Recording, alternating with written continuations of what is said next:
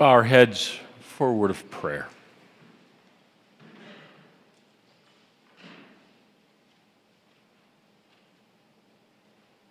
Heavenly Father, the Scriptures tell us that you are the God of yesterday, today, and forever. You remind us that your Son, our Savior Jesus Christ, is the Alpha and the Omega, the beginning and the end. Father, remind us that all things begin with you and all things end with you, and that time is a gift from your creation, a gift to be used wisely as stewards in your kingdom. Lord, we pray that by your Holy Spirit and your word working in our hearts and in our lives, that we might be good stewards of the time you have given to us. We pray, be with us in this coming year. In Jesus' name, amen.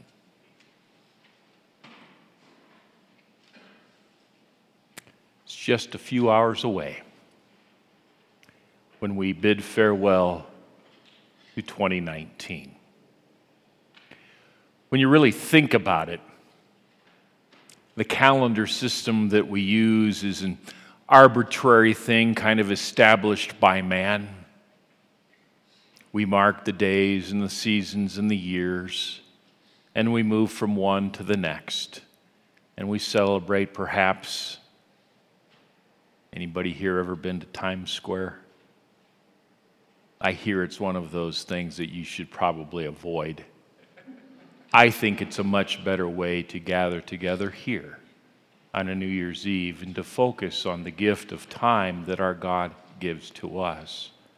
When we look at this year past, as any time we look at past years, there are heartaches, the deaths of loved ones and friends, cherished pets who are really family members. There are celebrations, graduations, births, baptisms, confirmations, marriages. When the kids move out, before they move back. Celebrations of life, milestones, the things that we mark. And through it all, for those of us who know Scripture and who believe and hold on to the promises of Scripture and an almighty God, we know that love, the love of Christ, is there through it all. We just celebrated that love came down in the form of the Christ child. We are still in the midst of the Christmas season until Epiphany. A reminder that God is intervening in human history. For we read in Scripture that in the fullness of time, He sent forth His Son. At the right time, in the right place, at the right hour, in the right way. And He sent Him into this world for you and for me.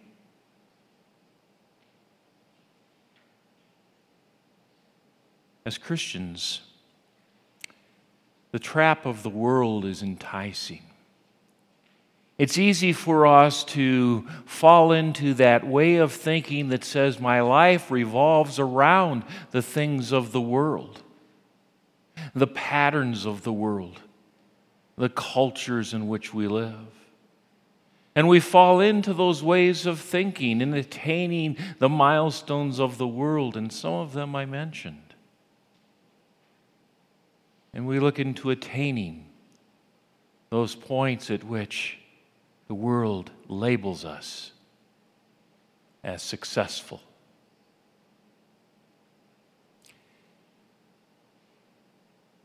As Christians, We want to avoid that way of thinking and avoid that trap because our life doesn't revolve around the world, nor the things of the world, the traditions of the world, or the ideas of the world.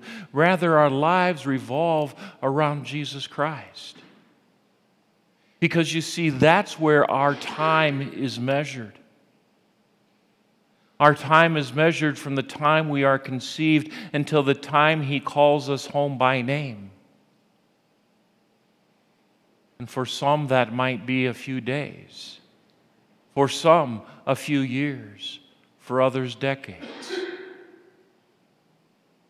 But in any case, our lives rest in the very loving hands of God Almighty, who sent Jesus into this world to suffer and die for us. And so our lives revolve around somehow serving Him in this world, to extend His kingdom by living our faith in the daily vocations that we engage in the daily lives in which God has called us to.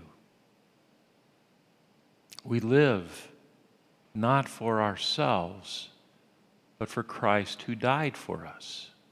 Now, that doesn't mean that we can't enjoy the blessings that God gives to us, the blessings of life and of salvation, the blessing of family and friends, the blessing of that cherished pet, the blessing of our fellowship together, and a church in which we can gather not only to worship together, but to serve Him in His kingdom together. We live and we walk by faith every day, listening to the voice of our shepherd as he guides us in our lives into the paths to which he would have us go.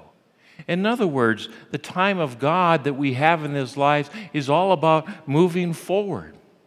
It's easy for us to look back into the past and to dwell on the things of the past, even our own sinfulness, our disobedience against God, our rebellion.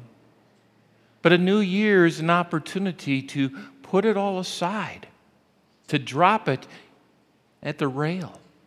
When we receive the body and blood of our Lord and Savior Jesus Christ, and we are reminded that our sins are forgiven.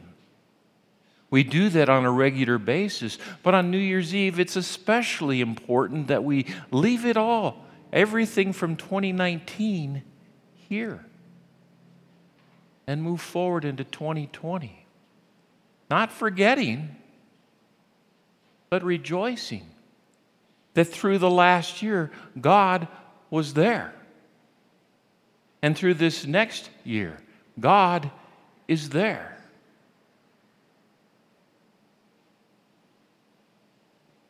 I love the words of Job.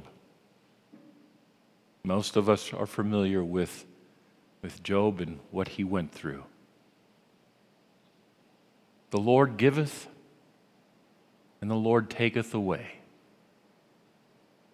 That's what we've experienced in this last year. And we will experience it also in the coming year. For the coming year will also carry its celebrations and its heartaches. But Job says this at the end of it: the Lord giveth, the Lord taketh away. Blessed be the name of the Lord. Because in it all, God is there through it. And God is working His blessings in our lives to lead us and to guide us into eternity. An eternity that comes to us by the cross of Jesus Christ. For that is truly what our lives revolve around. The blessings that come to us in the midst of a tragedy. The blessings that come to us because of the death of our Savior. The irony is that through His death we have life, and the way it works for us is that through our death we have life. Because God washes us clean in the blood of His Son. And so we set our eyes on Jesus, We focus our hearts there on the author and perfecter of our faith as we move forward down that road that He lays before us as we enter into 2020, a new year by our marking, but a year in which God is still there, and God is still working, and God always gives us a hope and a joy that continue on, and a love that endures forever and ever. And so this evening I close again reminding you of the words of St. Paul from our second reading this evening. For I am sure that neither death nor life, nor angels nor rulers, nor things present nor things to come, nor powers, nor height, nor depth, nor anything else in all creation will be able to separate us from the love of God in Christ Jesus our Lord. My friends, may His love, His enduring love, be your focus in this coming year. When the times are tough, know that you're loved. When you face the impossible, know that you're loved. When you failed and sinned against God and against others, know that you are loved and His forgiveness is there.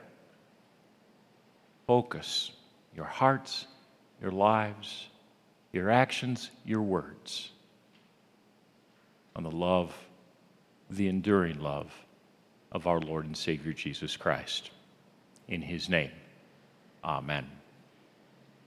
And now may the peace of God, which passes all of our human understanding, keep your hearts and minds in the true faith of God in Christ Jesus unto life everlasting. Amen.